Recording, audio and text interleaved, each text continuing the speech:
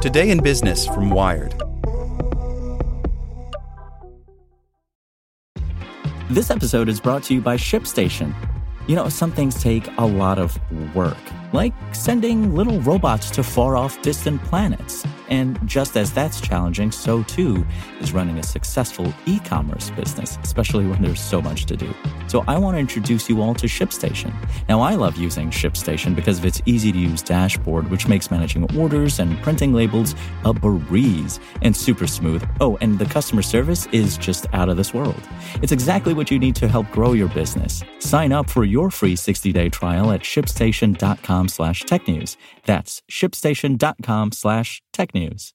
This podcast is sponsored by Ramp. Are you the decision maker in your company? Consider this. For the first time in decades, there's a better option for a corporate card and spend management platform. Meet Ramp, the only corporate card and spend management system designed to help you spend less money so you can make more. Most corporate credit cards offer points as incentives, but those points amount to less than their worth in real cash value. Ramp's business cards offer you cash back, real money in your pocket. Plus, you control who spends what with each vendor. And Ramp's software collects and verifies receipts automatically, which means you'll stop wasteful spending and close your books in hours instead of days. Businesses that use Ramp add up to 5% to their bottom line the first year. If you're a decision maker, adding Ramp could be one of the best decisions you've ever made. And now get $250 when you join Ramp for free. Just go to ramp.com/easy. Ramp.com/easy. RAMP.com/easy. Cards issued by Sutton Bank and Celtic Bank, members of FDIC. Terms and conditions apply. Hey there, this is the spoken edition of Wired.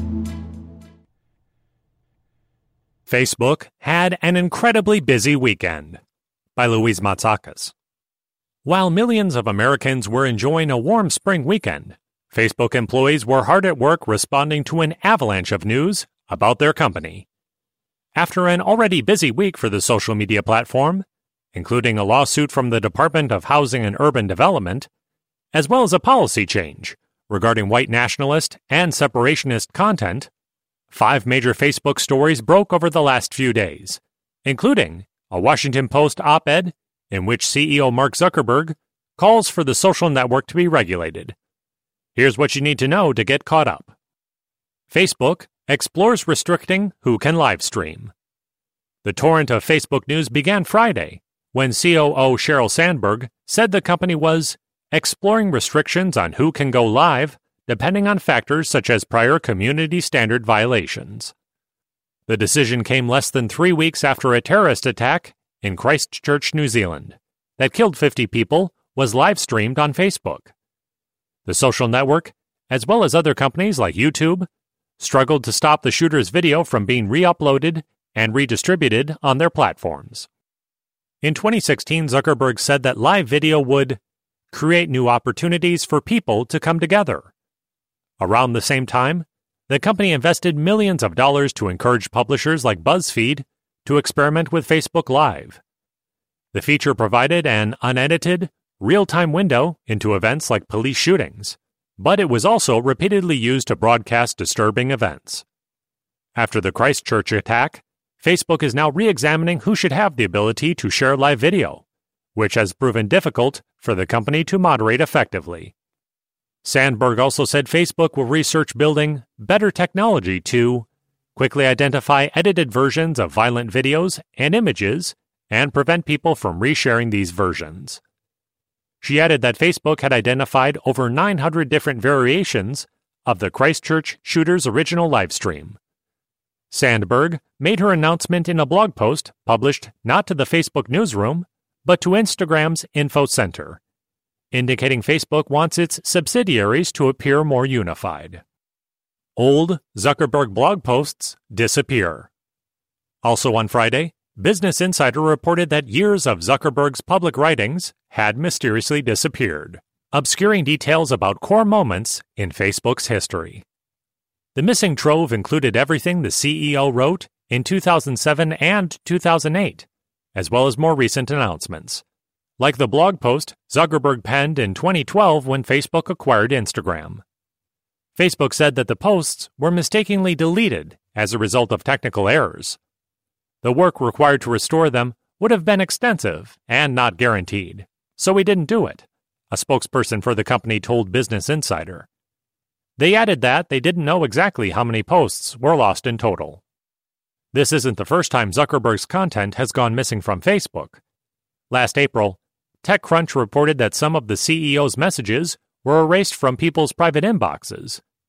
Facebook later extended an unsend feature to all Facebook Messenger users. And in 2016, around 10 Zuckerberg blog posts also disappeared from the social network. The deletion was similarly blamed on a technical error, but in that case the blogs were later restored. Zuckerberg calls for regulation in 4 areas. In an interview with Wired last month, Zuckerberg said, "There are some really nuanced questions about how to regulate, which I think are extremely interesting intellectually."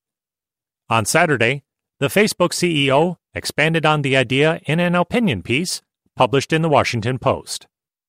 "I believe we need a more active role for governments and regulators," Zuckerberg wrote, calling for new regulation in 4 particular areas: harmful content, election integrity, privacy, and data portability. In the piece, Zuckerberg acknowledges that he believes his company has too much power when it comes to regulating speech on the Internet. He also mentioned Facebook's new Independent Oversight Board, which will decide on cases where users have appealed the content decisions made by Facebook's moderators. On Monday, Facebook announced it was soliciting public feedback about the new process. Zuckerberg also said the rest of the world should adopt comprehensive privacy legislation, similar to the European Union's General Data Protection Regulation that went into effect last year. There's currently no modern privacy law in the United States, though California passed a strong privacy bill last summer, which Facebook originally opposed. Now a number of lawmakers and lobbyists are jockeying to get a federal privacy law in place before the state-level rules take effect next year. The op-ed arrives as Facebook faces a looming Federal Trade Commission investigation over alleged privacy violations.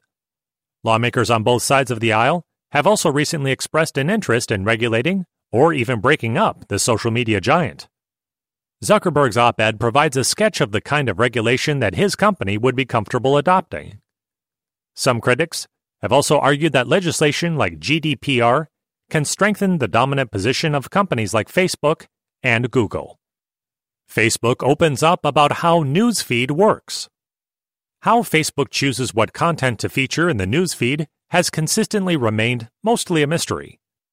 As Will Ormus wrote last week in Slate, for all of Facebook's efforts to improve its news feed over the years, the social network remains as capricious and opaque an information source as ever.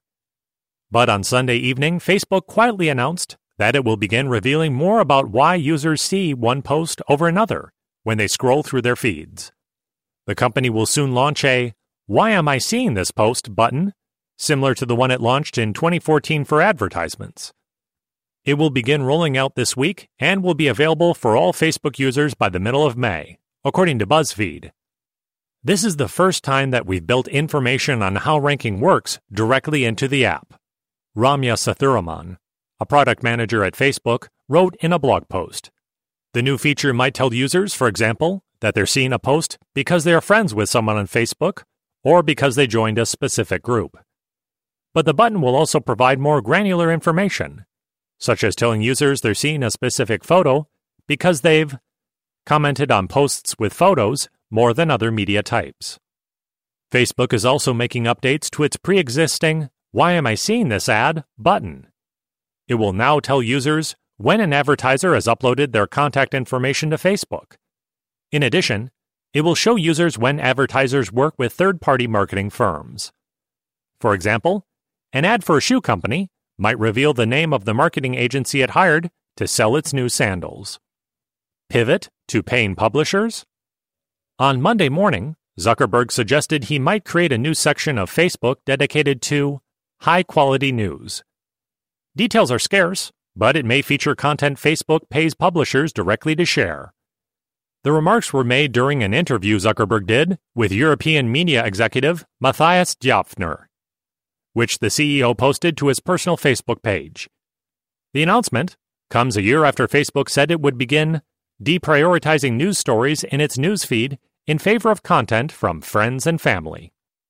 Last week, Apple announced it was launching a $10 per month paid news aggregation service called News Plus. It features content from Wired. But unlike Apple, Facebook doesn't appear to be getting into the subscription business. We're coming to this from a very different perspective than I think some of the other players in the space who view news as a way that they want to maximize their revenue. That's not necessarily the way that we're thinking about this, Zuckerberg said in the interview. Facebook's earlier attempts to partner with media organizations have been a mixed bag. The social network also previously explored creating a dedicated feed for publishers, but abandoned the project. Without knowing more, it remains to be seen what, if anything, is going to be different this time. Introducing Wondersuite from Bluehost.com, the tool that makes WordPress wonderful for everyone. Website creation is hard, but now with Bluehost, you can answer a few simple questions about your business and goals, and the Wondersuite tools will automatically lay out your WordPress website or store in minutes. Seriously. From there, you can customize your design, pick your brand colors, and add blocks. No custom theme or coding required. You'll get content suggestions that you can keep or revise, and with Yoast SEO built in, we automatically help you get found in search engines. From step-by-step guidance to suggested plugins to an AI-powered help bot, our built-in tools make WordPress wonderful for everyone. Whether you're a beginner or a pro, you can join over 2 million Bluehost users. Go to bluehost.com/wondersuite. That's bluehost.com/wondersuite.